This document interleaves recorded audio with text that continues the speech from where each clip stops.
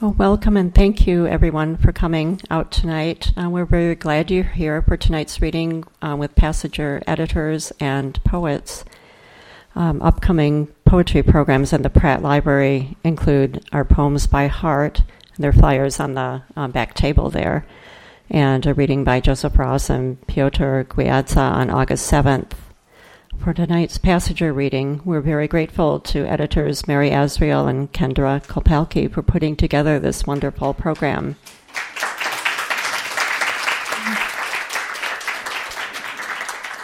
And we're also grateful to all the writers who will be sharing your work with us here.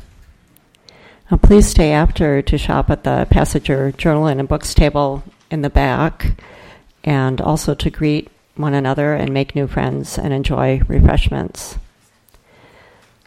Passager Journal for writers over 50 was started about, I think, 21 or 23 years ago by Mary Asriel and Kendra Kopalki. And there's a little bit about the editors.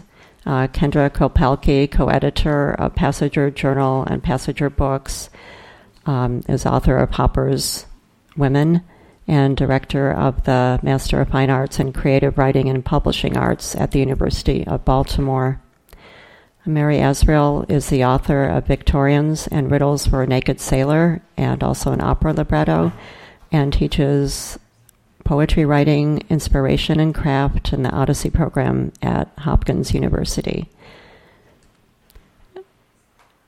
Passager grew to include Passager Books in 2005 and has newly added an online branch, Open Book.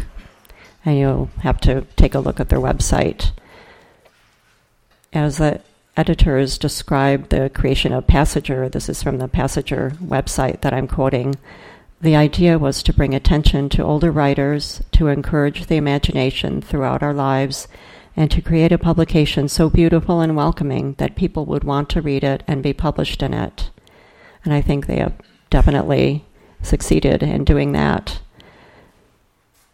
Editors Mary Asriel and Kendra Kopalki and the writers who have contributed over the years have created exquisite, sensitive, and dynamic works of art, literary art, to inspire the rest of us. And please welcome Kendra Kopalki and Mary Asriel, and they will introduce the program.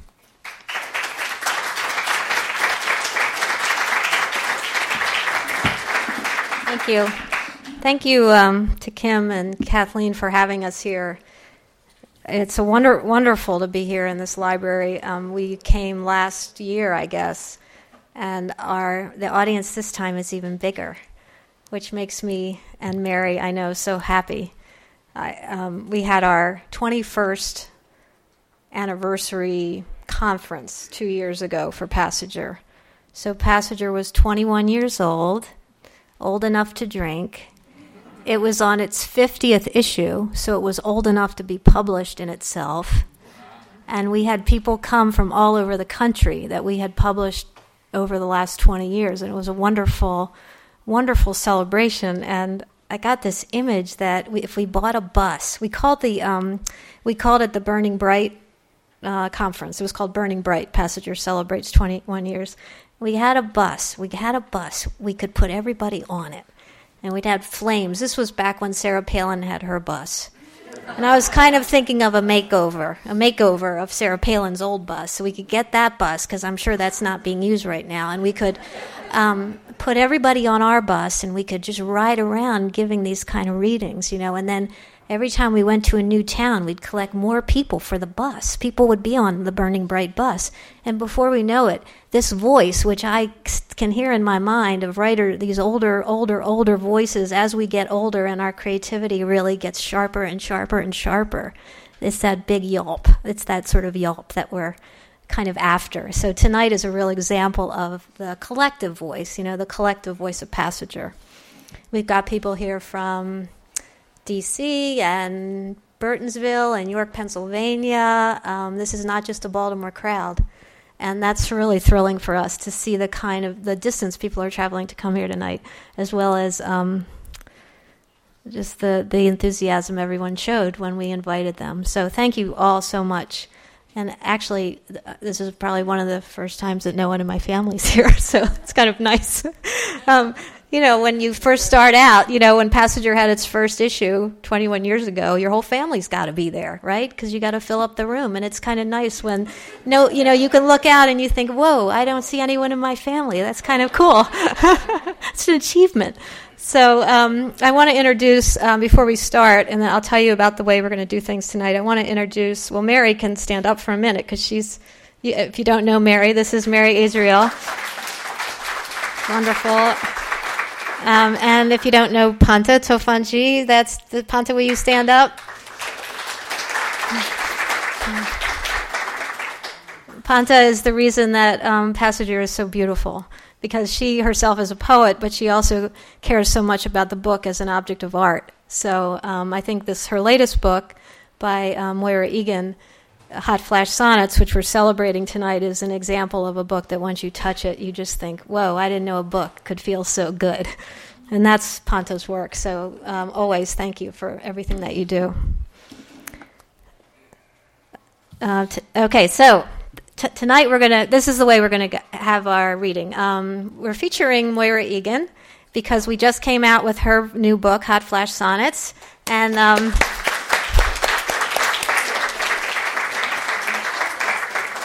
very cool. It's really cool. Moira, we published one of these sonnets in the last issue of Passenger, and we heard Moira read them, and we were so thrilled. We said, could we do the book? And she said, sure. And in a very short time, we did this book. And then Moira has come back from Rome to be here this month and celebrate this book. So we're just honored and thrilled to have her here tonight. And I hope that you'll all take a look at this book, because it's absolutely stunning, just stunning. To introduce Moira, we have Clorinda Harris. Many of you know Clorinda Harris. She's a much-loved poet and teacher and editor and supporter of the arts and poetry in Baltimore. I know that I've spent my life reading her work and her pieces in the Baltimore Sun about reading poetry, and I have always really appreciated her continuous creative spark as well as her intelligence. The way she speaks about other poets has always meant a good deal to me. So I'm really thrilled that she's come here tonight to introduce Moira. So thank you, Clorinda. Do you want to come on up? Oh. And then after... Am I supposed to... Yeah, I got a little ahead of myself. I'm so sorry. Should I go sit down? No. Stay, okay. Stay. It was a trip you made, and it was a nice trip. So then I'll step up again after Moira reads. Okay? Okay, thank you. Thank you so much, Kendra. I am also happy to say that in one issue of one of the volumes of the Divas series, I was very fortunate to be one of the poets that was in that particular book, which was called When Divas Dance? Is that what yeah, When Divas Dance. And Kendra was one of the divas, as was I. And I have to tell you that we were bidden to get dresses for the occasion. Do you still have yours, Kendra? Your diva dress?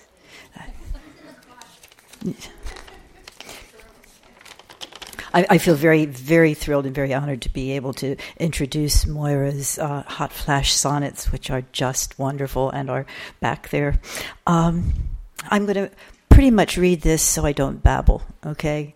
I think I need to script my spontaneity for this occasion. I once had a hot flash. Just one.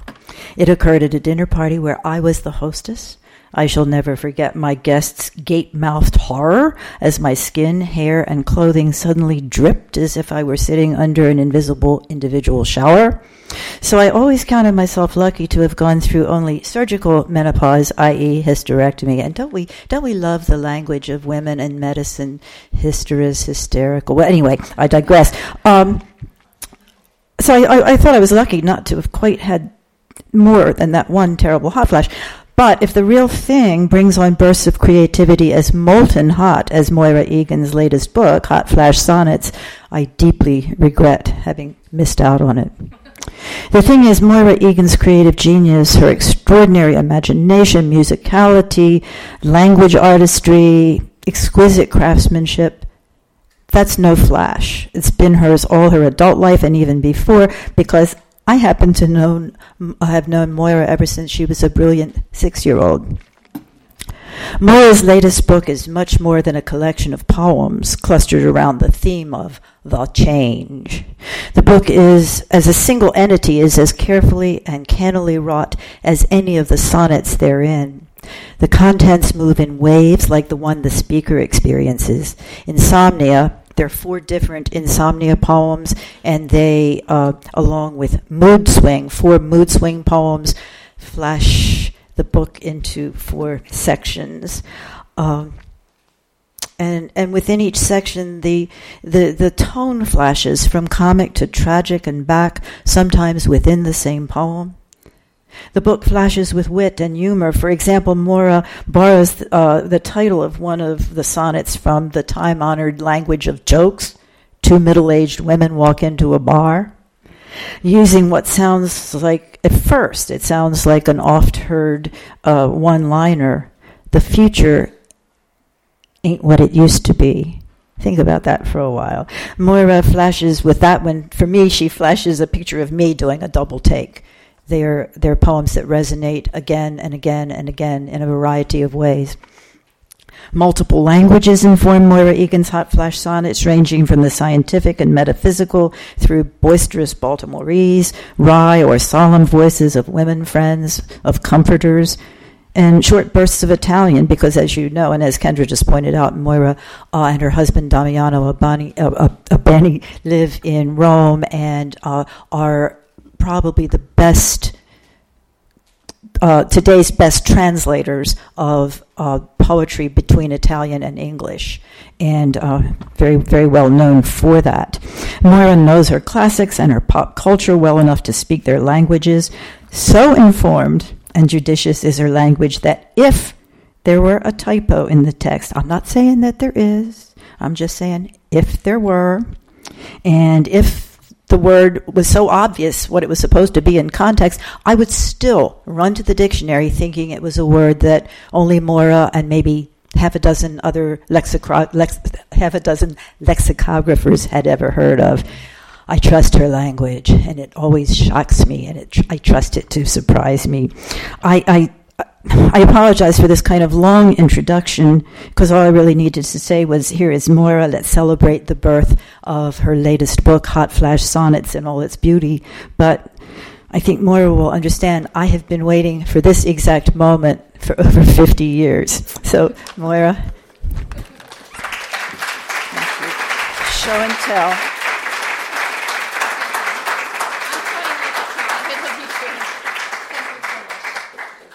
Gosh. Thank you. And you know, it's a sure sign that my jet lag is gone because I'm crying. Jet lag keeps me from being emotional because I can only do a couple things at the same time. Like when I have jet lag, I can stand and I can read. Now I can stand and cry.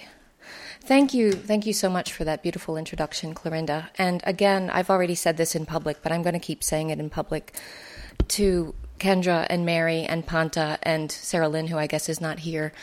I don't know about the sonnets in here because I wrote them, but this book is just such a gorgeous artifact, so much so that it was really funny. One of the kind people who wrote something on the back, Annie Finch, picked it up and said, "Oh my God, this is the most beautiful book I've ever seen."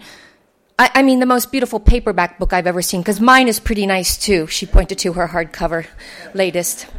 But it's really true that it is a gorgeous object. And in case things get crazy, the other one's hanging from my mirror. So I'm just going to read a few because I know we have many wonderful readers and everyone wants to hear all of them. But I just thought I'd do a little round robin of thanks and appreciation. And I hope you didn't find a typo. I know that. Okay. The first book in, because we certainly went back and forth a lot, didn't we? I think Kendra and Mary loved me less after my, I have to make a change, I made a boo-boo. Thank you. This is an introduction to the whole thought process of what is going on with my body and why can't someone help me? And it's called What the Flesh is Heir to. Is the mic okay? Our mothers never told us there'd be days and weeks and months and years like this. You think they took a vow of silence? Oh, by the way, please feel free to laugh if something strikes you as funny. It was probably meant to be. If not, if someone died, then don't. But anyway, sorry. Yeah, I'll start again. Our mothers never told us there'd be days and weeks and months and years like this. You think they took a vow of silence? Anyway, I think somebody needs to make a kit, like the one they gave out in 6th grade, the pads and belts, Something Happens to Girls. It's normal, said the booklet. Don't be afraid. I need a book like that with homey pearls of woman wisdom for this later stage. Dear Kimberly Clark, we have some suggestions. We need Kleenex, light days, and also sage advice about the menopausal question. To HRT or not? Soy, calcium? And could you please throw in some Halcyon? And in honor of various lovely people who have published some of these poems along the way, that's going to kind of guide what I read tonight. And this will be the first time that I read the first mood swing sonnet. I've always been an emotional person. That's a nice way to put it. I've always been a moody bitch when I wasn't being a happy, joyous thing. And then suddenly it got worse. And I was married to this very nice man who began to think, oh God, she's lost her mind.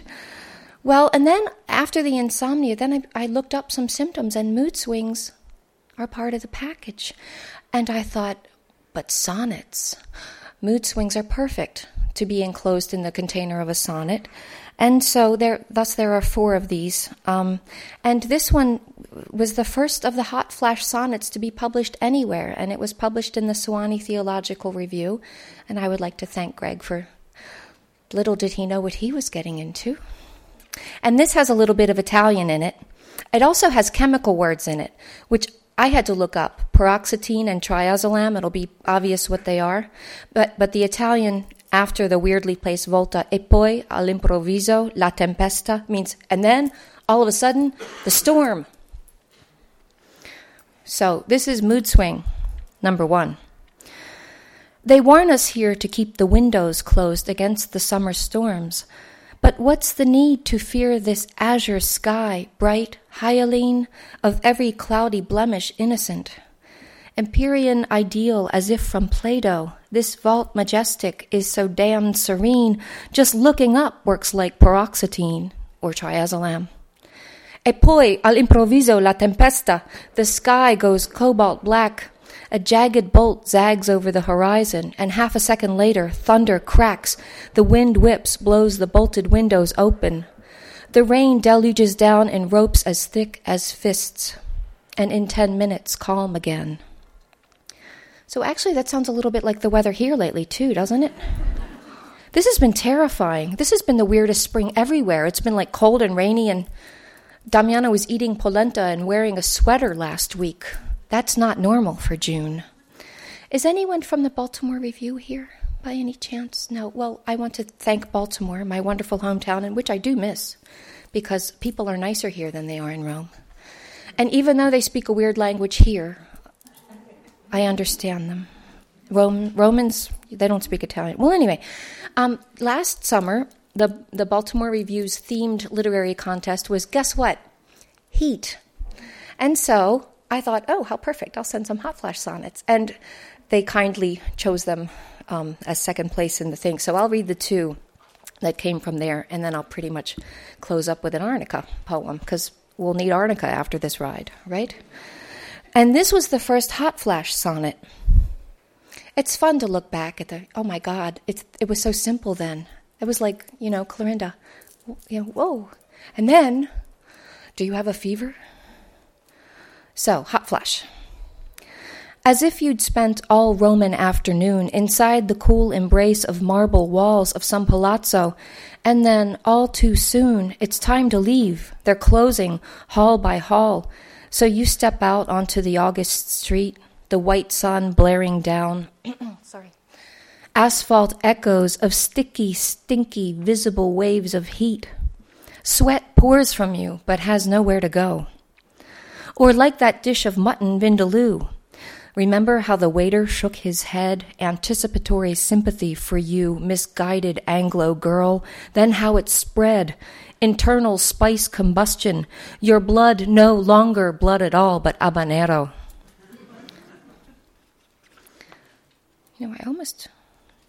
So I'll do, this is the other heat one.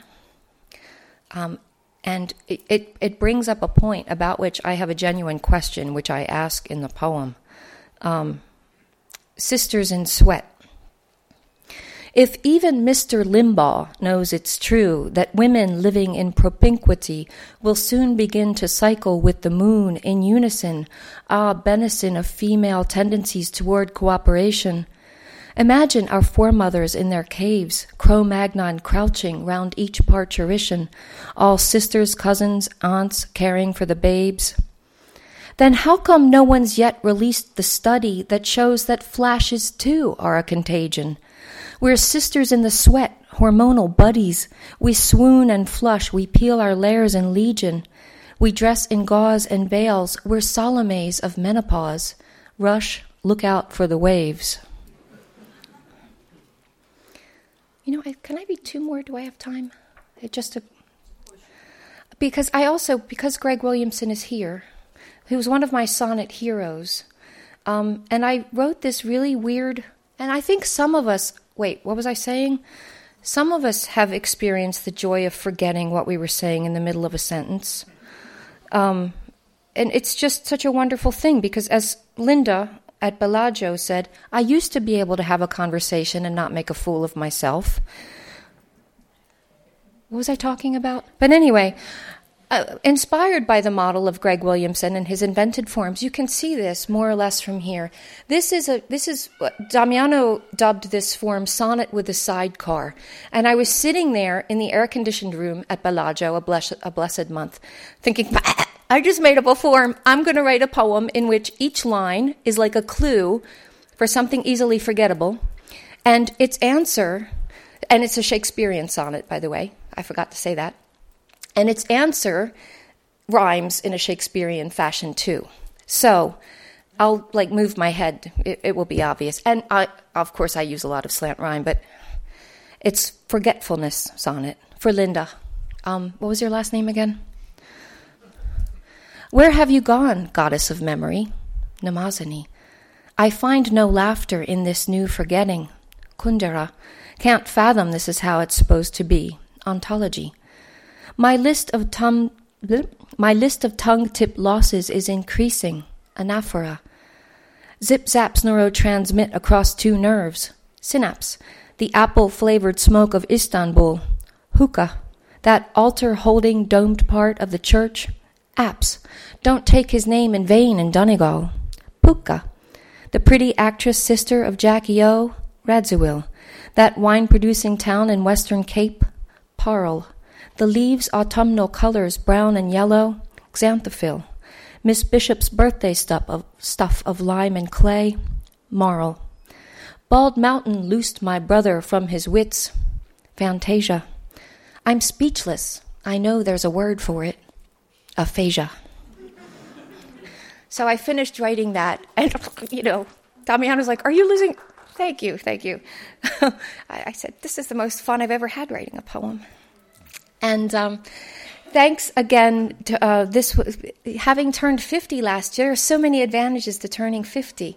But the main one is being able to have a poem in Passenger.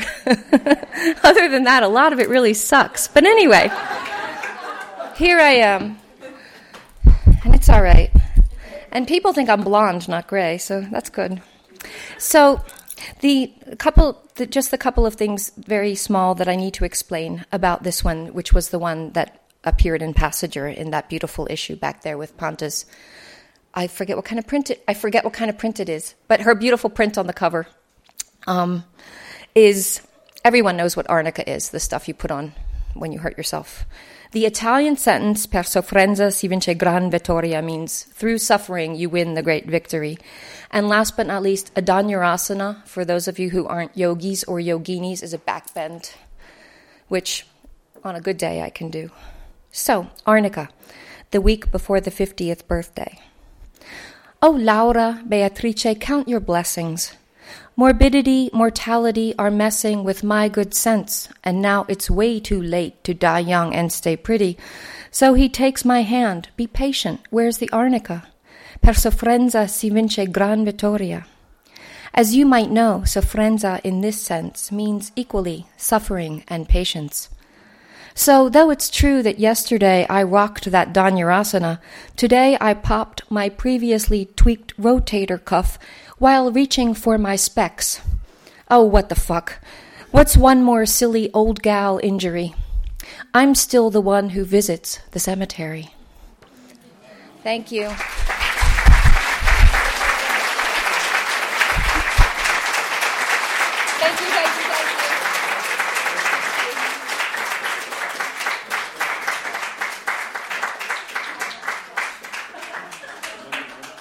Woo!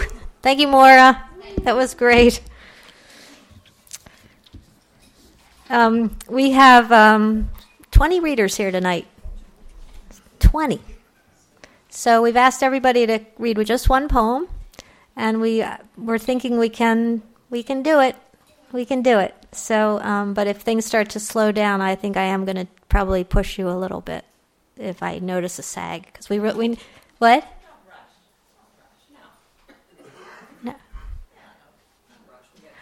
No, I was just imagining we were on our 10th reader and it was 8 o'clock. And then the library was closing. I was thinking worst case scenario. Library's closing and that's all. That's all. No, we don't want you to rush at all. We want you to have a wonderful time listening to each other. So I'll call your name, and seven of the readers tonight their poems are going to be included in our upcoming issue, the Poetry Contest issue, which will be published in July. So that's thrilling that we'll get to hear the poems read by the author. That's always a real thrill for us before it's published. So our first reader tonight is Shirley Brewer.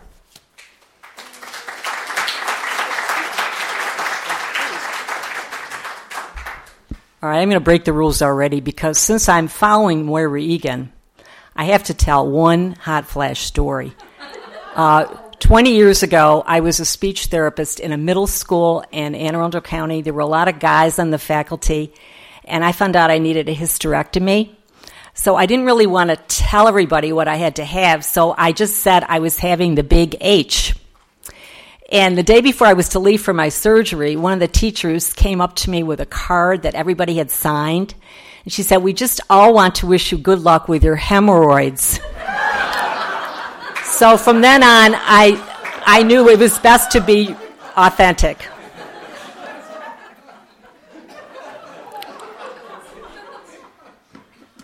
This poem will be in the July issue, which I hope you'll all order.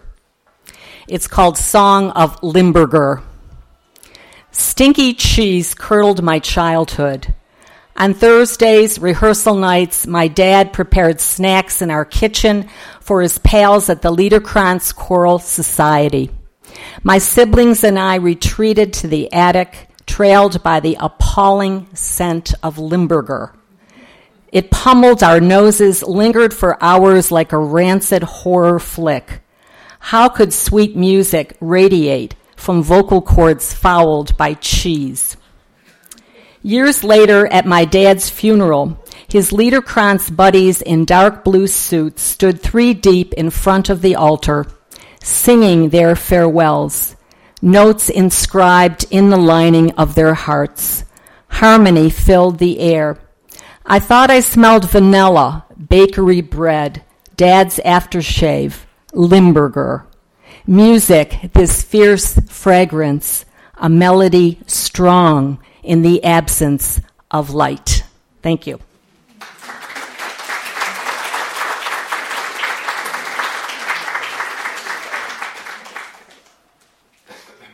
Our next reader is Steve Matanley.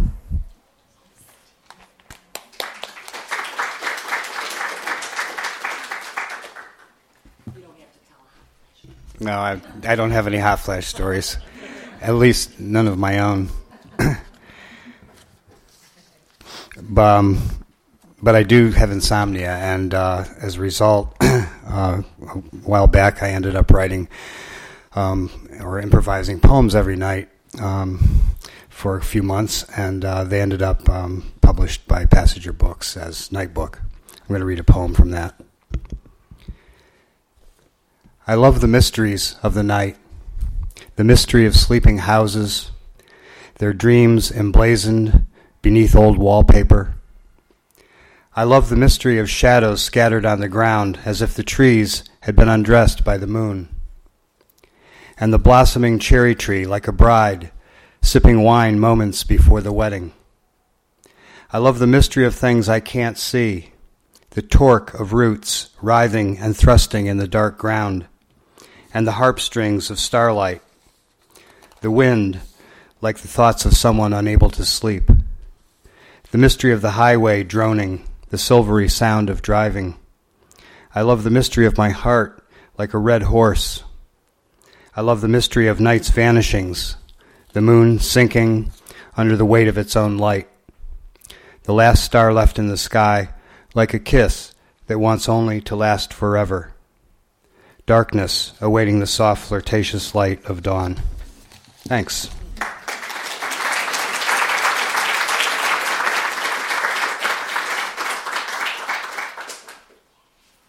Thank you, Steve. Mariana Bushing.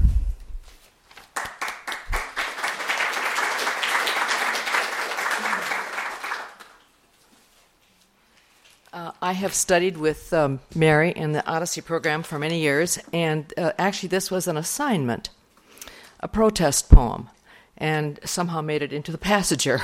So I'm going to read that. It has nothing to do with hot flashes at all. It's called We Are Eating Us Up. Every fish is the shape of a mouth. Every bird has succulent thighs. Sweet, oily flesh lies on beds of dill, and deep gouts of rock blood yield to the drill. Or smoke black in lakes. Your lungs are beaded with dark specks. You can see the air like pale powdered cocoa. Cities grown upward through it. The seas grow quietly vacant. Sidewalks crush the corn. Which generation will be the last one born? We are eating us up. Thank you.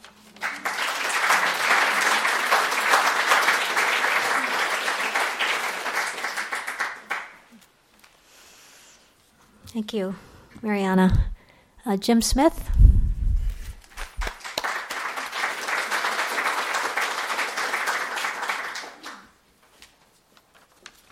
Moira's been my teacher for years, so I feel like I'm at a fourth grade piano recital or something. And as always, thank you, Mary and Kendra. I wanted to say that I got out of prison this afternoon. I went into prison this morning. I got out this afternoon. I've been doing work with veterans in Maryland State prisons. And they usually don't talk about what they're in there for, though I'm dying to know what. Once in a while they talk about it, and I had a conversation with this fellow up at the Roxbury Correctional Institution. But here's how it goes. Life in prison. Is this a great country or what? Look at this terrific meal, and all I had to do was kill someone, said the longtime resident of the Roxbury Correctional Institution as he dug into his lunch. Turk ham, soggy beans, white bread, same as the meal last night. What happened was I found my wife in bed with some young stud, and I proceeded to shoot him dead. I accept the consequences, been here more than 32 years. Back in the day, he was a soldier, did his duty for this great country, killed anything that moved, back when that sort of thing was condoned. Now he walks with a limp, keeps the diabetes under control. Hard to believe, but my wife said she wouldn't divorce me. In fact, she still writes every month. She tells me that she loves me. And the writer of those letters sits alone at her kitchen table, eating her same old lunch, and passively serves her sentence, life in prison, no chance of parole. Thanks.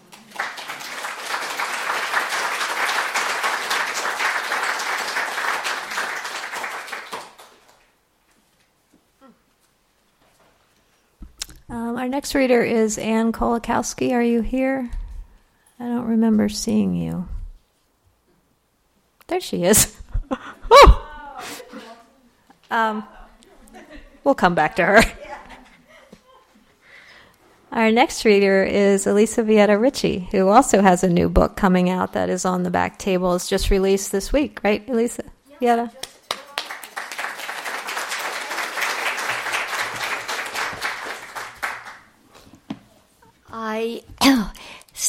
I didn't bother much with hot flashes. I never talked about it.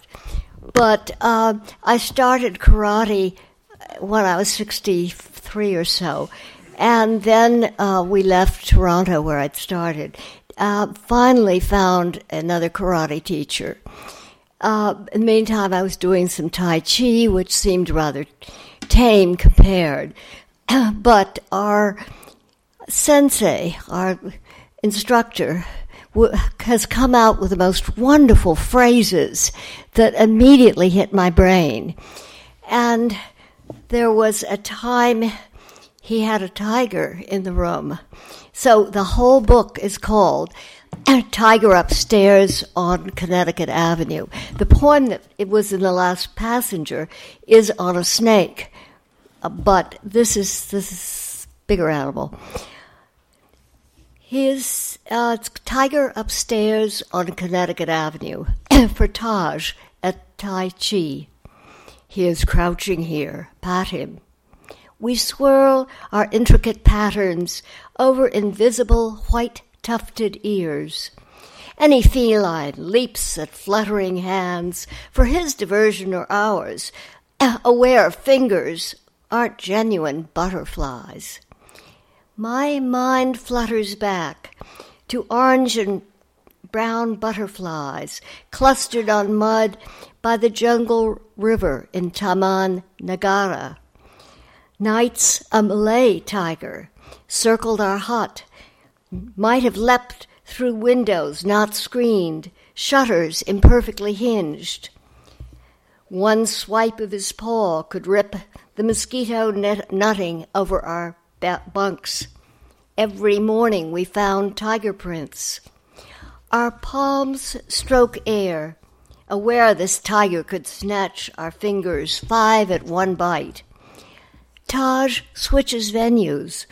Imagine we're now in a cell, fire in the pit. A pot of water is boiling. Vapor? Where's the tiger, I ask. Forget the tiger, he says. You can't just dismiss a tiger. The tiger is here in the steam, grooms orange and black and white fur, cleans his whiskers, claws, teeth. He tips the pot. The water cools. His tongue furls to a funnel, laps. Belly up he rolls in the puddle. Tigers do not mind being wet. And one paddled behind our raft as we poled that brown river. Hard to focus on ritual patterns, a tiger patrolling the premises.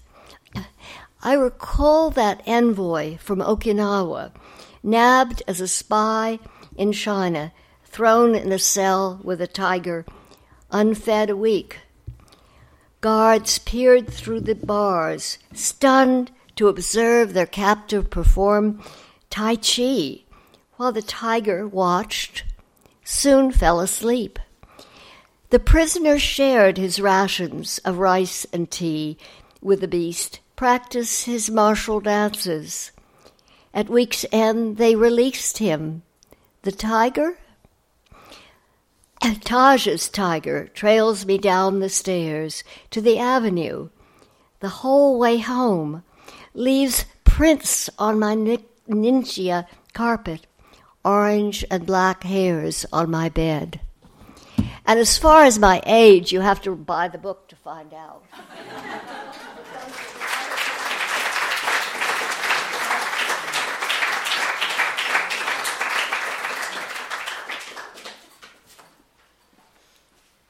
You know, we published you in 1990 when you were 40. Wow. Ish. 30-ish. Yeah. But I remember I hadn't been editing very long, and you were on our cover in your snowsuit. Were you in Antarctica? Well, we were in the Yukon, I think. Oh, okay. I was close. We were up as far as you could get. Yeah. And I remember with you, I just thought, I'm going to meet all these interesting people. It was really, really wild. That was back in our black and white issue days before we went 4-color. And it's great to have you here tonight. Our next reader is Rosme Taylor.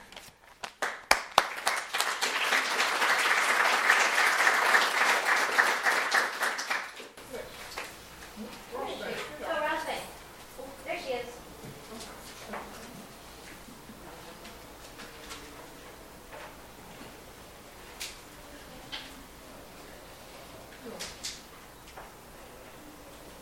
Go out in the woods today. I don't know whether you will find, like the old song says, the teddy bear's picnic. But you may hear a goblin's story.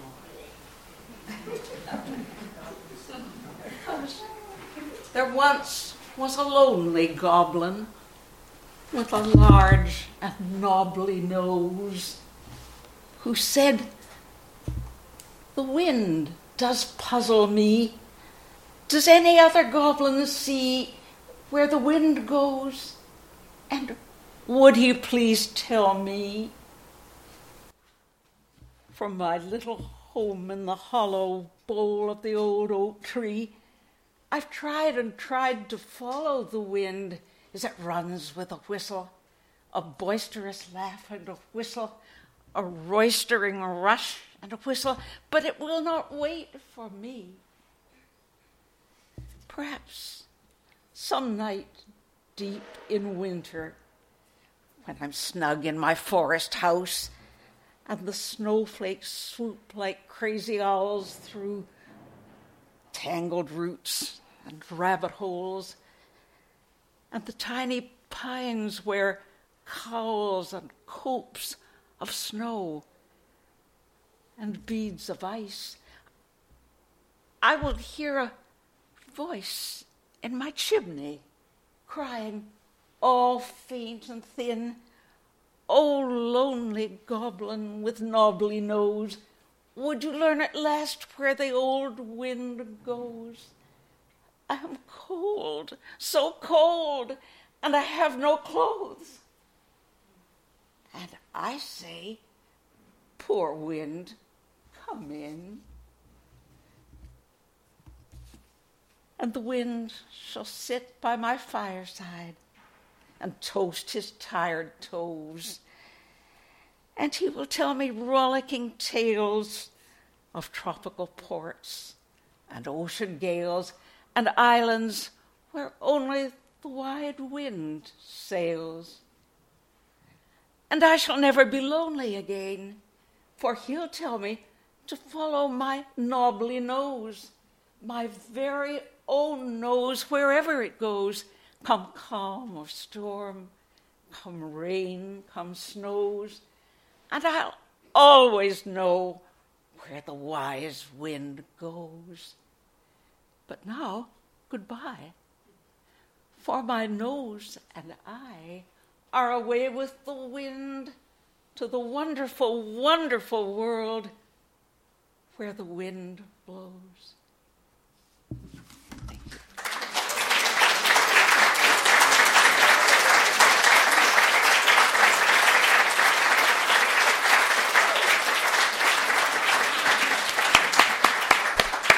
Thank you, Rosme. Ooh. I still have goosebumps.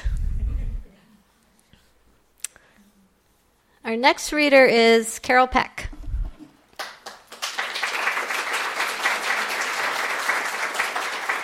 Talk about a hard act to follow. I never had a hot flash, but I'm only 79, so maybe it lies ahead. Microphone. Mm-hmm. Microphone. Thank you. Is this okay? All right. Now Voyager. I took the title of my poem from the movie starring Bette Davis and Paul Henreid.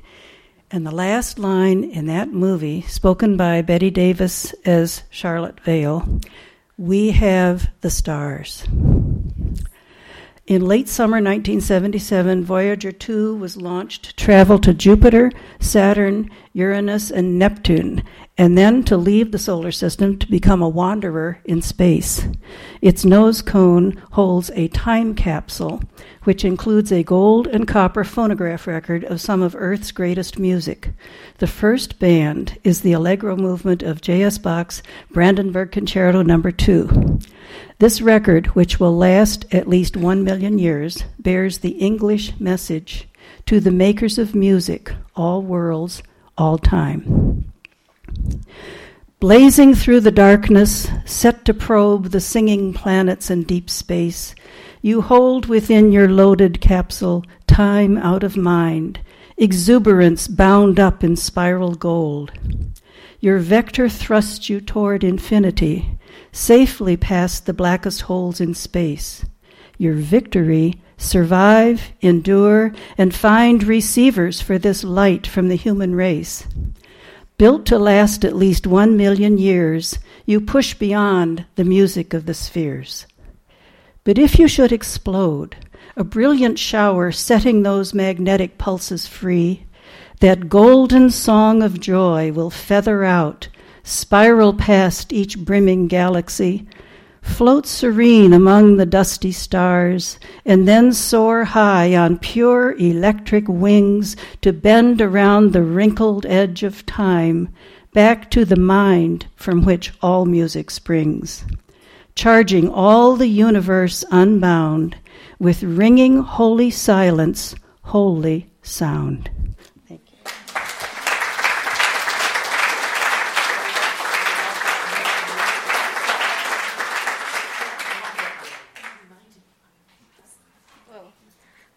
I love these voices.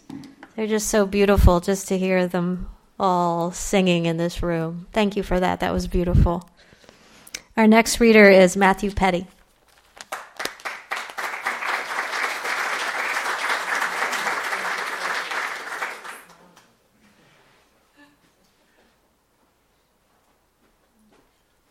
Poetry is dangerous. I wanted to, thank Mary and Kendra for this beautiful room and for giving allowing a place for writers over 35 to publish their work. I'm going to read a sestina, and as you know, a sestina is a 6-line, 6-stanza poem with a 3-line envoy at the end, and you have to repeat the word that ends each line in a very specific pattern. And so I just wanted to orient you by giving you the words that I'm going to be repeating.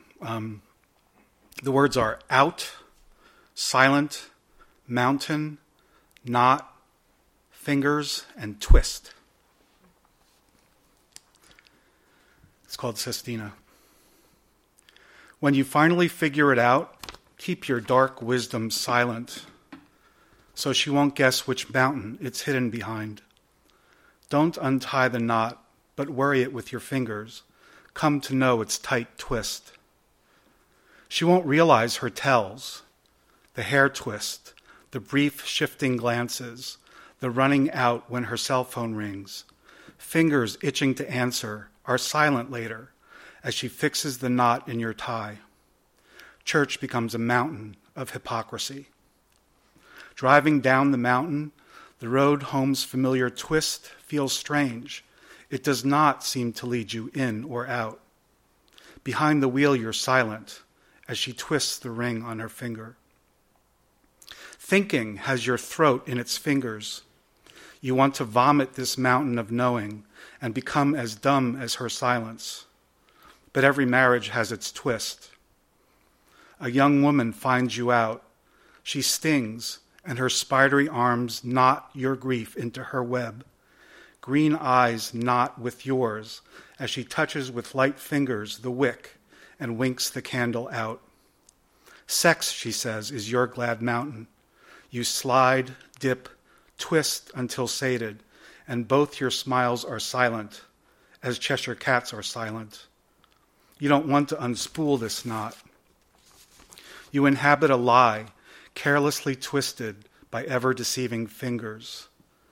No one's prepared you for this mountain's grave arrangement with no simple way out. And once silence has secured its fingers in the knot of your longing, this mountain of twisted connection will never see its way out. Thanks.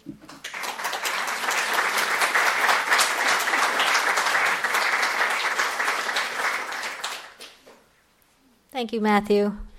Matthew was concerned about reading a sestina out loud, and I thought it worked beautifully, and you should give him all your support to encourage him to read more sestinas. We are, I think, is this right, Mary? We're publishing 2 sestinas in this new upcoming issue. It's probably a first for maybe any literary journal, unless they dedicate themselves to sestinas, but 2. So, and they're both going to be read tonight, yeah. So, it's always a first. Our next reader is Passenger Books book designer, and as I said earlier, is a wonderful poet herself, Panta Tofanchi.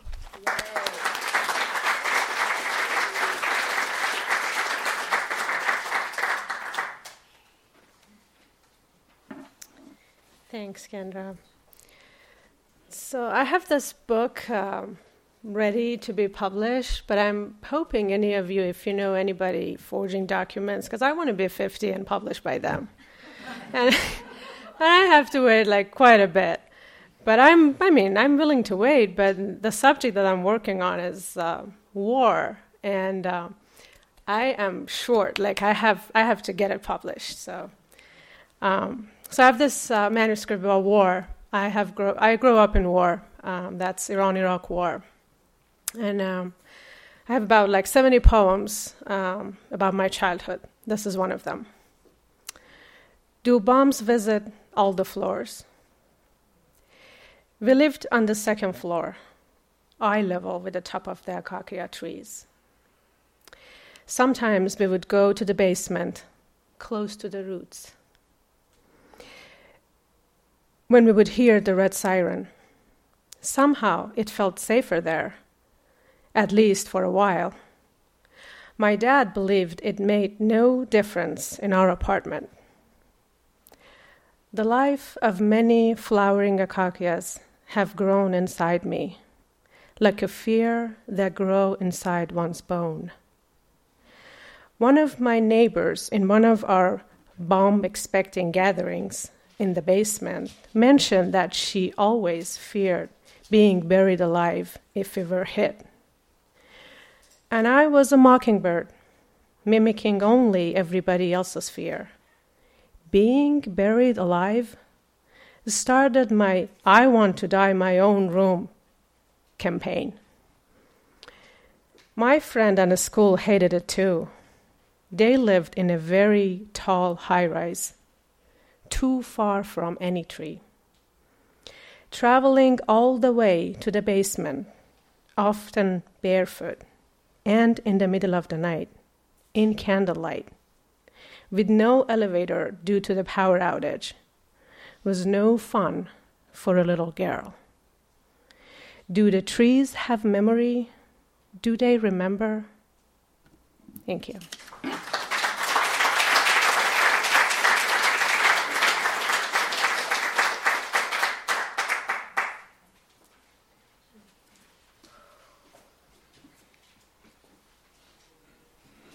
Oh, our next poet, thank you, Panta. Our next poet is also seen around town as Emily Dickinson. Yes? Mimi Zanino.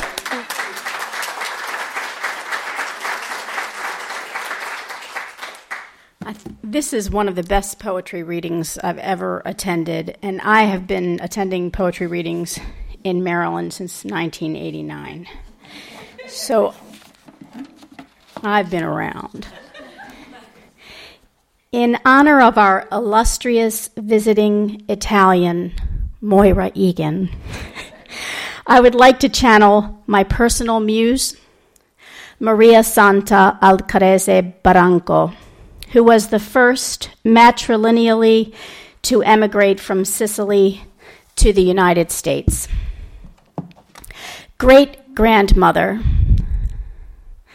Nonna, I stared by your deathbed in an old Guilford home, built stone upon stone by the hands of a mason. Yours, like the fragile bones of a mourning dove's wing, rested in mine, 12 years old, as mother sat near, cradling her 8th infant, Domenico, named after your husband, a mustachioed Sicilian barber. You passed on the story, fresh with each telling, of how the men carried a plaster saint on their shoulders through the streets of Cefalù, how his eyes reached out to yours with such knowing that he couldn't wait for the procession to be over, to rush home and quiz his mama about the girl who had watched from the wrought iron balcony. At 19, you wore a feather-swept hat that bade the old country farewell from a ship crossing the Atlantic, your hope chest filled with hand-sewn lace linens, your new husband by your side. I did not understand the irony then, my tiny brother bearing the name of the man who brought you to Baltimore in 1909. The same angel who carried this newborn in would circle back out of this realm with you in its sure grasp, traveling toward yet a new unknown. I only knew what I saw, the transition from flesh to ash. Your cheeks no longer circled with rose petal rouge, your lips no longer bowed in holly berry lipstick. Instead, a withered smile was all, and a shrunken frame, frail as a fossil. Decades after your funeral, I discovered childhood poems I'd written for you, rhymes inspired by backyard sightings of fleeting cardinals and wide-eyed rabbits. Still there, in a box on the top shelf of the playroom closet, in the same sanctuary where I spent weekends visiting you, holding conversations with doll babies, calling them by American names, Sean, Pamela, Shannon. Nonna, I couldn't have known what to say when I looked at you, frozen as a plaster icon in the casket. I couldn't have known that the praise you gave in English, broken and sweet as brittle candy, would be a prized heirloom resonating through my lifetime. Now, with a vision that spans homelands, this legacy is all that is left. The gift of sight and insight. I am wearing your eyes. I never take them off. Thank you.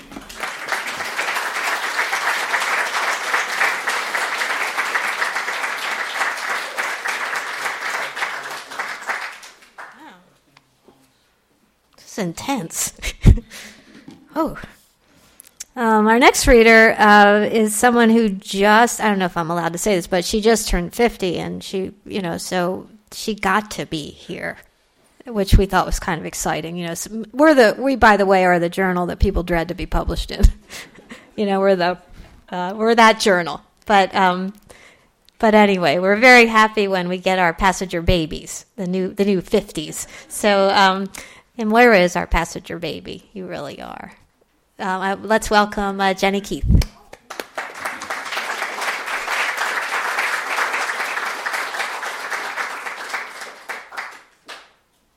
you so much, Kendra, Mary, and Moira. Very proud to be here.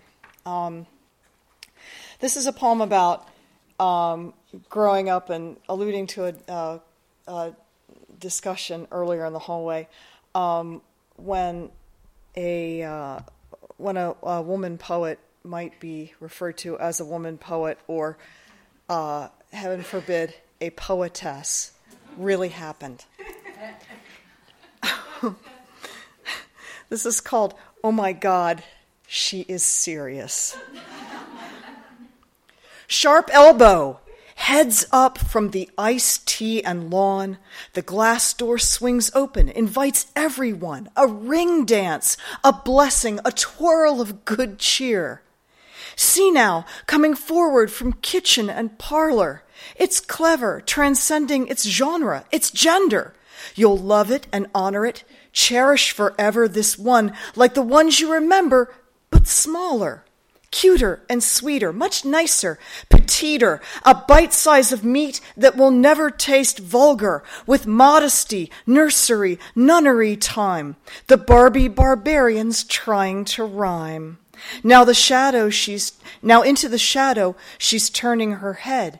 She is serious. She will be one to regard, hanging sheet after sheet on a line in the yard, laundered clean of the writing once clear on the wall, something small as a doll shoe, once artfully lost in a tangled up carpet of haves and have-nots, the secret you won't torture out with a rack. This serious thing. When the world turns its back, it is small as a virus, as quiet as time, concealed like a pistol in sensible purses, acquiring a pulse of their own, are these verses, divorced and unmannered, a chaos of dreaming, born sudden and knowing, with blood and with screaming. Thank you.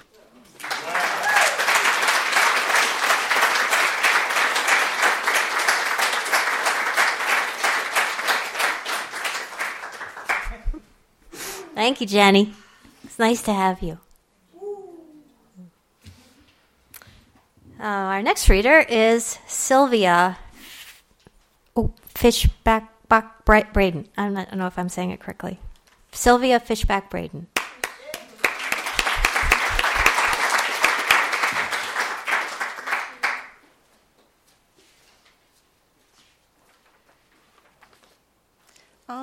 Hi, everybody.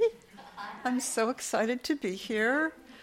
Let's see. So I was going to tell you what a sestina was, but now I don't have to do that.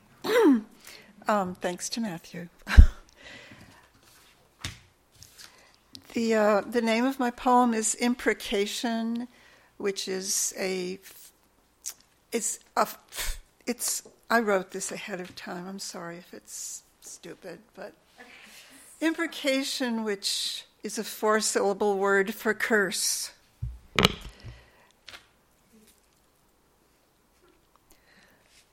Death, you thief, you villain, you tore me from the ones who cared for me, leaving me alone with my proximal mate and distant daughter, and my boxes of photos and my grandmother's trunk from India. May you choke and drown eternally in the rivers of India. I'll toast you on a spit, you villain, who shredded child photos of my sister and me. You'll never lay your wormy hands on the curved body of my daughter. I'll gut you with a dull knife if you try to touch my mate. I'll come after you with an army of barbarians and my mate skilled in the military arts of the hills of India. I'll pickle you in lime.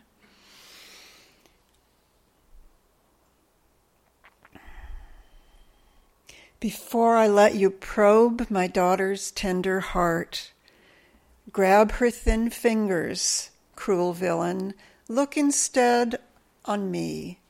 I'll slash your eyes with the serrated knives of my photos. Beast, unmoved by family photos, You'll never have a mate who loves unlucky you like mine loves me. I'll drive you to the ends of India, my mother's first harbor, and grill you, villain, like a stinking mango. You'll never know the sweet scent of my daughter. God up there, reclining on your radiant throne, will you protect my daughter? I have no reason to believe so. I'd rather worship photos. If you made all, you made the villain who shadows my mate. My mother, trained by missionary parents in India, said bedtime prayers. Not me.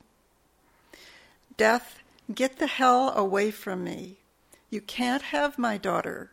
By all the gods in India, the goods inside my trunk, the broad back of my mate. I swear I'll see you drip in melted threads, you cheesecloth villain. Villain, are you part of me? How can I preserve my aging mate, rescue my endangered daughter? Wet photos from the British Raj float home in a trunk to India. Thank you.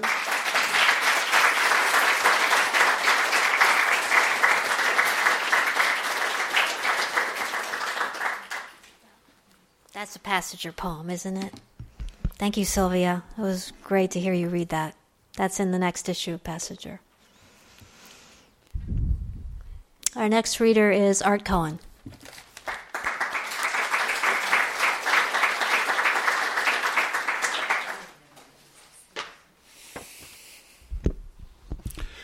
This was written after a year and a half of technical writing.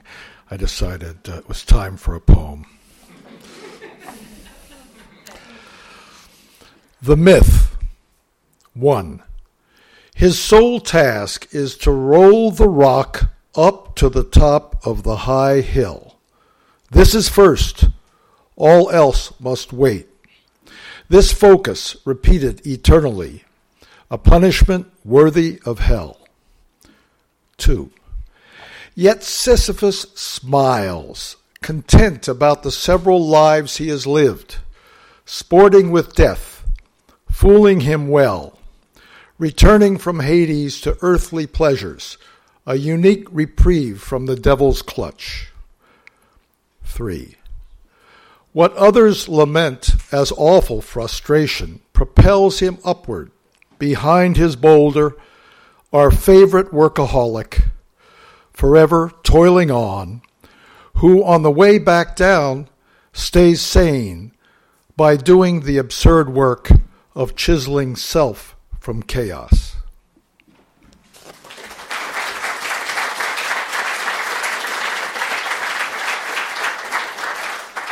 Thank you, Art. Art hand delivers his poems to us, slips them under our door. You have that special designation in our heart. Our next reader is Lynette Nefertiti.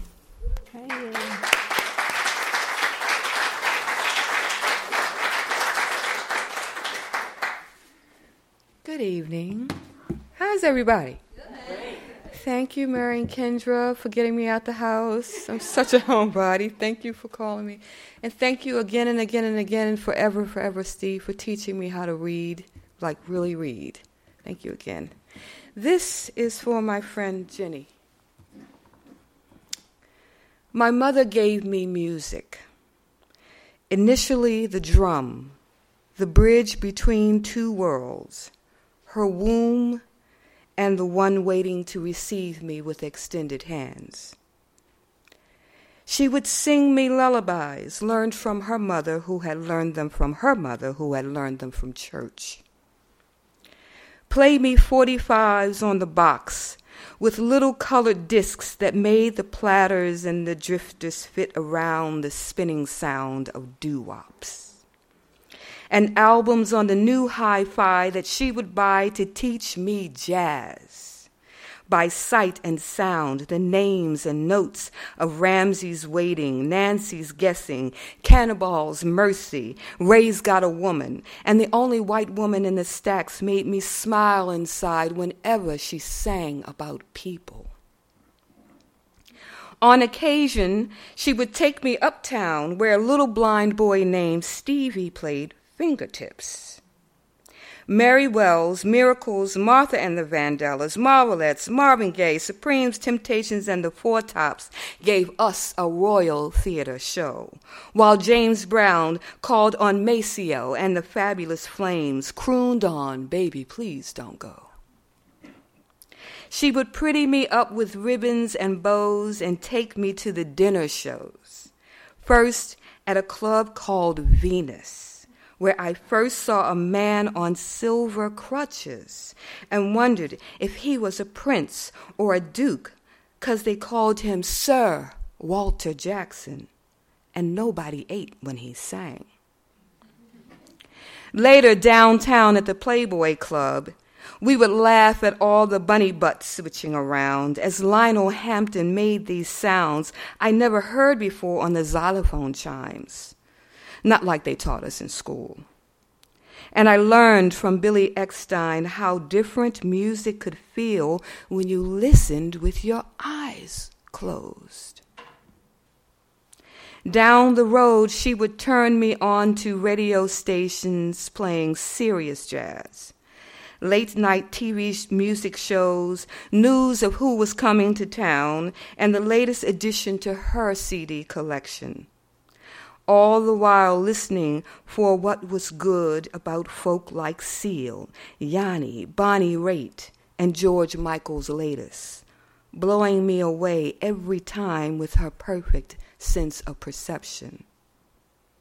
But that was all to come. You see, my mother gave me music. Initially the drum, her heart, to which I cling now, listening for her breathing me a wind song. Shh, sweetie, don't cry, don't cry, don't cry. As the doctor stands with extended hands, waiting to weigh me in at birth.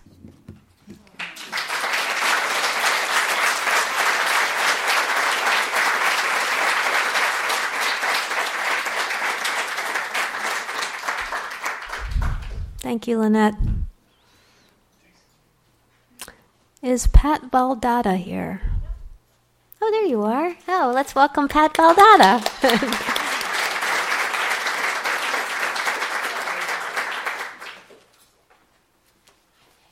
Hi, Shirley. Hi, Lisa. Hi, everybody. Oh, it's nice to actually know people here. This is so cool. I live in Cecil County, so it's really exciting to have an audience for a poetry reading. Sorry. I know that was bad. Okay. Her general theory of relativity. He's watching Star Trek again. That episode where Einstein, Newton, and Hawking play poker with Data. He's eating a tomato, lets its sweet flesh compress between his teeth, juice squirt down his stubble. But zoom in a couple orders of magnitude, and there is no tomato, no he, just space and atoms. You have to dive deep into the nucleus to find any charm at all. It's all related, generally speaking, space and tomatoes and 25 years, only the weak force of gravity keeping them together. If time travel were possible, would she take it all back to the evening he proposed? There was no tomato then, no Data. On days she thinks time runs thixotropic, like ketchup in the bottle she needs to shake up, she knows it's more. The way shifting a single electron from an atom of friable metal to an atom of poisonous gas creates the sodium chloride without which they would die. Like salt, they can't exist alone. To split them up would take more energy than the universe can spare. Thank you.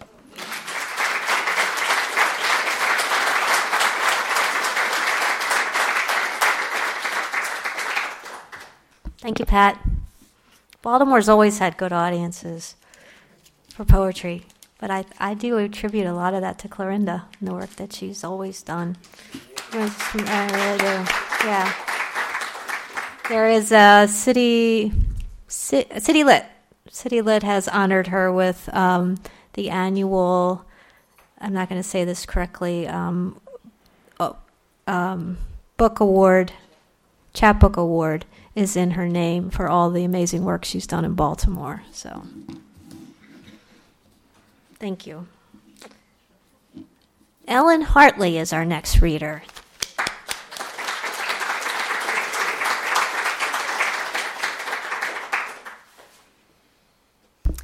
Thank you all. I am a little bit awed to be in such august company. This is called Dilemma. Does my life have direction? What is direction? Do I have a purpose? Is purpose direction? Is direction linear? Is linear two-dimensional, therefore without depth? Can direction be linear and yet deep? Am I superficial? Why does this question bother me? Why am I always asking questions? I feel stuck, mired, rooted. But wait, doesn't rooted imply stability and permanence? If a rolling stone gathers no moss, is it therefore stable and permanent? Is that a good thing? Who wants to be mired in moss?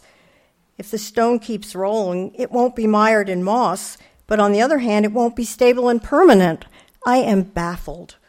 If I give the wrong interpretation, mightn't I be adjudged psychotic and get mired in a straitjacket? Maybe I'd better stop asking so many questions.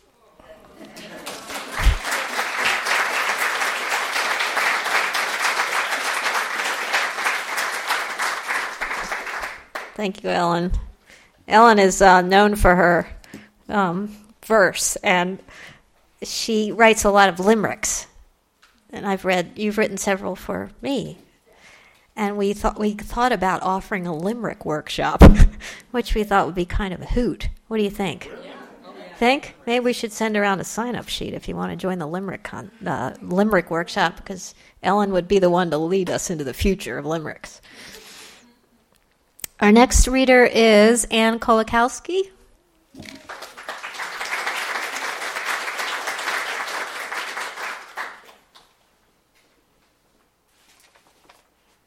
Thank you. I'm really excited to be here. I, too, am a passenger baby, having recently celebrated a milestone birthday, but I always thought of it as being a passenger virgin offered up on the altar of poetry to be deflowered. So anyway, I'm excited to be here, and this is really wonderful. You know, when you start writing poetry and you go to workshops, you hear the rules, and among the rules that I kept hearing was, don't write about dogs, don't write about grandmothers. And we've heard some really wonderful grandmother poems tonight, and I've had the last two published poems accepted for publication, in my case, have been about dogs, one of which I'm about to read. And the book that I have coming out next spring is basically my grandmother's childhood story. So I think your material is your material, and I'm just really awed to be among such a great group. So thank you. This is inspired by and dedicated to the memory of my little West Highland Terrier, whose name was Austin. And I have the wonderful Moira Egan to thank for helping me fine-tune it. And I'm really pleased to be able to read it here tonight in front of her. It's called Guru. You greet me at the door each night with jumps and pirouettes. Such happiness ignores the leash. Your tail, in playful Morse code, thumps the gospel of agape love. I'm sure that's what you mean. Had I a tail to shake as well, I would in kind return your praise. Instead, each dawn I bow to you and take the yoga pose that bears your name.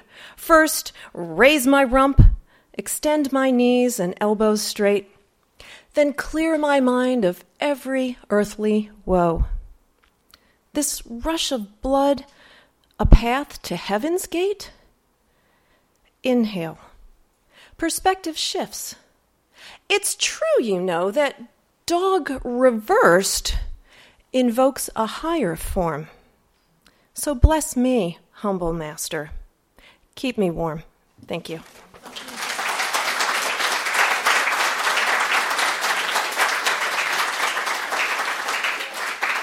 Thank you, Anne. Passenger virgin. Seems oxymoronic to me, but I like it. I like it. We could sketch it. Our next reader is Joe Hahn.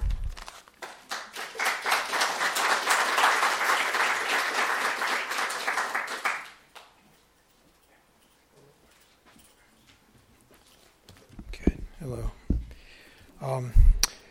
My parents were fun-loving, generous people, very generous people, and they inspired this poem. Toll-free. And suddenly the urge came over me to speak into the disconnected telephone, to people long gone, dead, friends whom I still owed words, and to myself who I still owed voice. I dialed 1-800 now here, then toggled to 1-800 now gone. It was easy and everyone was in. No minutes were taken. Ghost talk is far too personal.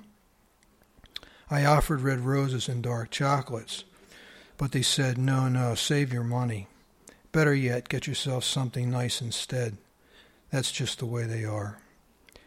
And I've added a footnote to this, taken the liberty to add a footnote of 1-800 Joe Hahn, 1-800 the poet. So thank you.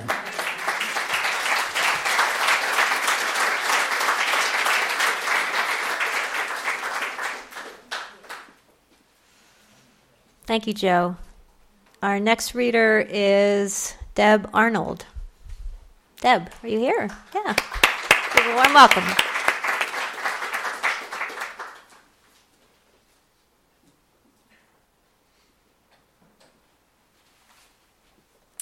Thank you, Kendra and Mary, for having me here. Okay. And this poem was written as I was traveling through New Mexico, where I think the landscape was having a bigger hot flash than I was. Continental Divide. I had traveled 2,000 miles to put a little distance between myself and grief, to find the Continental Divide, a contour of arrows winding like snakeskin across the map, anchored to the passenger seat with a tire iron and a plastic change purse. I expected to see a billboard announce the rift that washed rivers east or west, streaming questions in neon orange and bright blue flashes proclaiming Christ is the answer. Baptized a Methodist, I'd never heard Jesus say anything a tornado couldn't grind into splinters, a wildfire burn to ash, an ocean wave drown. Perhaps snakes had the answers, in primal secrets rendered holy, left inside the hollow skin they shed. I stopped between the slant of gravel and grass, waiting to feel the earth give, waiting to stretch my body into the skin of that snake and listen for the cold, lean truth. Thank you.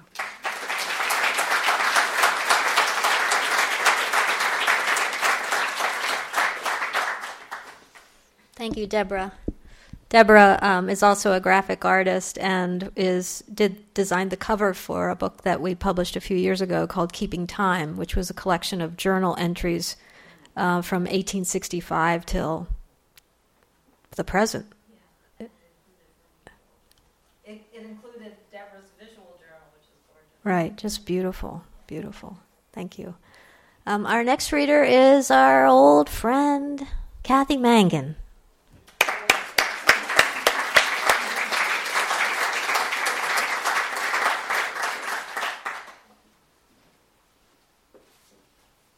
Yeah, I'm way beyond the virgin stage, I think. And as a professor of American literature, for 36 years, I've been feeling the eyes very much of our honored name-e of the room. It's one of those portraits that seems to be staring at you from wherever you're sitting. So I'll hope to do right. And sort of in that line, I'm reading an elegy which was written for a student. It's called Fugue for a Student. And I had long been trying to find a way to write about this young woman who had died, as the poem will say, just 2 weeks before she graduated from the college where I teach a number of years ago. It was a car accident, but it seemed to those of us who knew and cared about her that it really wasn't an accident. It was a suicide. And I was in an artist colony a number of years ago and talking about the Irish, whom I love, and saying that for a lot of Irish, they won't say yes or no. They might say, I will, or I won't.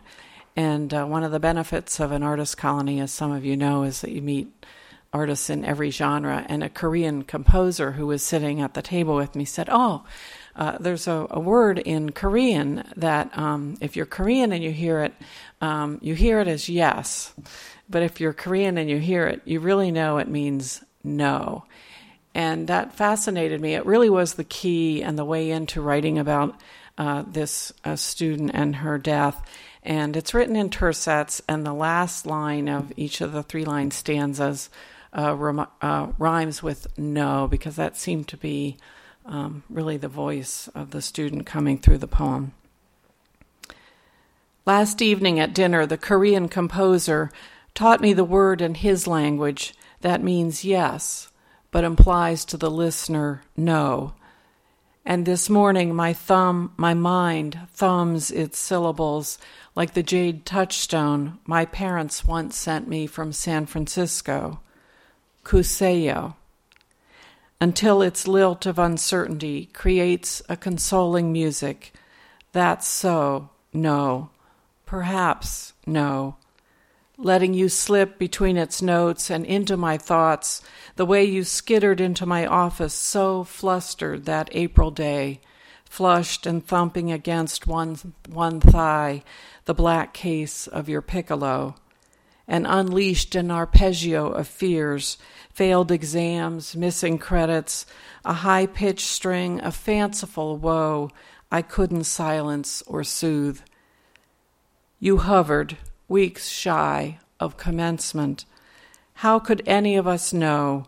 You paused in the stalled measure of every tongue's stark question, no or yes, goodbye or hello. That 2 nights later you would drive directionless for hours until you turned down an exit ramp, clearly marked no entrance, and steered among the bleat of horns until you picked out the darkness you'd been seeking in a pair of oncoming low beams. You pressed hard the accelerator pad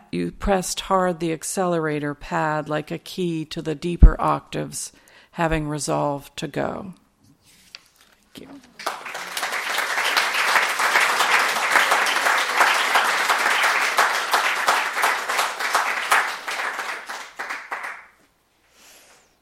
Thank you, Kathy. Beautiful.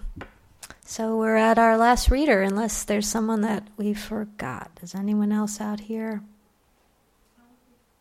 Christine. Oh, come on up. Okay. Christine Higgins.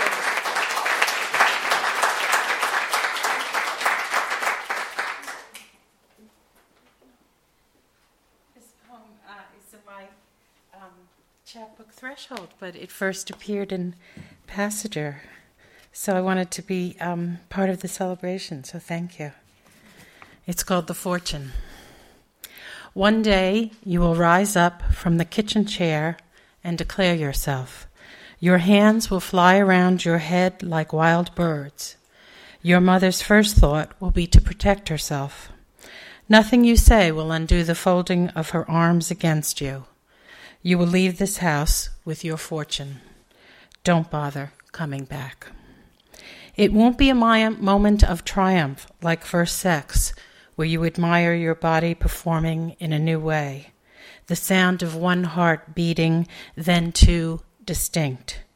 The small muscles in your arms will ache from the fists you made and used against yourself. Think of it as afterbirth. Consider yourself the fool in the tarot deck, finally standing at the precipice, having a choice. I don't mean to frighten you. It won't be a bad life. It will be a life made possible. Thank you.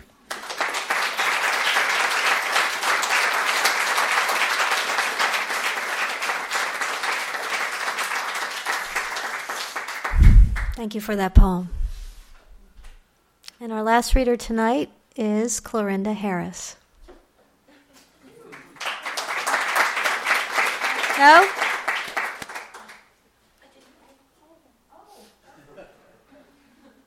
Do you know one?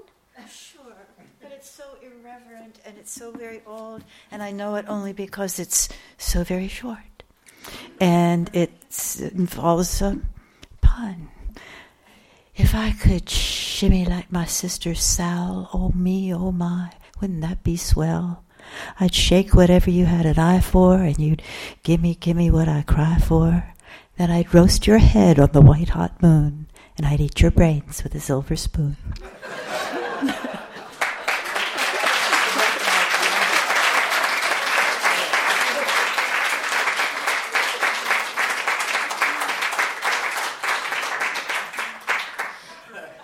Well.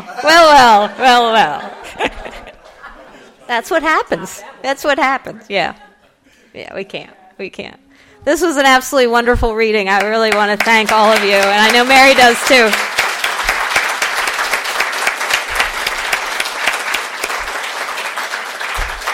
And you're just wonderful readers, too, besides the fact that you're amazing writers. Just, amazing readers. Just fantastic. I want to thank Kathleen and Kim and make just a couple of announcements, because we did end right about 8 o'clock, didn't we? In fact, I think we have a few minutes if you and Mary would like to do a Q&A about Passager, or anyone would like to ask something of any of the poets that it's up to you all how you would like to. We have a little bit of time for that. Any Q's and A's, Elizabeth? Yeah. Could you get copies of everybody's poems and put them on an email or attachment or website that you send out? Because some people read very clearly, some didn't. When the mic was a sometime thing. And it would be so nice if we could attach the names to the poems and see them. Is that something? I mean, it didn't involve printing. It could just be right. closed circuit email. Well, we will be. This is being podcast. That's sort of entered by way of possibly doing this Q&A. The podcast will be posted on the Pratt website, so you can go there and hear the whole program. So that. And it stays there, I think, forever, as far as I know. I get lost in that Pratt website quite often. We are, I will say that we're always looking for suggestions, because we so want to have some kind of impact and really make a difference in people's lives and make a difference in people's attitudes about their lives and about getting older and what all those things mean to us. And so if you ever have ideas about where we could go or what we could do, please email us and go to the website and just get our email and send us something. Okay, I think we'll let our 93-year-old winner of this year's Passager Poetry Contest have the last word. We started with Baby Moira, who just turned 50, and this is Joyce Lemers, who lives in California. And I'll just read you her cover letter just a little, just so you can hear her voice. My bio does not change much these days. I still have my RV, but have not driven it cross-country again. Not yet. She did that, by the way, when she was 89 with her cat. Yep. What? Which one drove? My current achievements include being named Literary Treasurer of Ventura County, California. And I just learned today that I'm one of the winners of the Ventura County Writers Annual Poetry Contest. I'm still writing, do occasional readings, and sleep a lot, all of which I enjoy. It's a quiet life here with my old cat, Fang Chewy, who really enjoys the sleeping part. And there's going to be a wonderful interview with her in the magazine. She's just brilliantly alive. But here's one of the poems, just a little preview. Gumming up the future. When you get very old, you become aware of impending doom. Which moment will be your last? Each time you get a cold or a new ache or have some minor accident, you wonder, is this it? And you start worrying about all the things undone. It's a time for concern about poorly chosen underwear, or whether your feet are clean enough for the toe tag.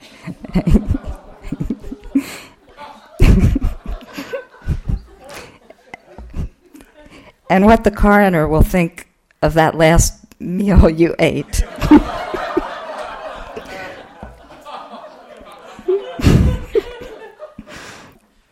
You worry about letters you never wrote and others you never burned. You think of all the experiences that will die with you, especially those nobody knows about. What a novel you could write. Why haven't you been making notes? If you survive this crisis, you will stop wasting time and get started. Tomorrow, for sure.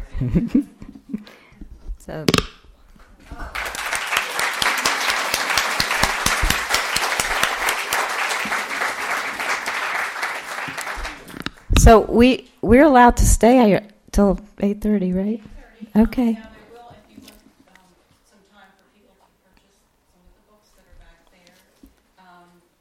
time do you Um, have here? 8:10. Although this watch is funky, but Well, it's up to. Would you want Kendra want to do it? Any questions, or you just want to? well, it seemed like it would be a nice time for you to talk to each other because you've just heard each other read, and I heard people muttering comments when people were reading, and maybe you want to tell each other.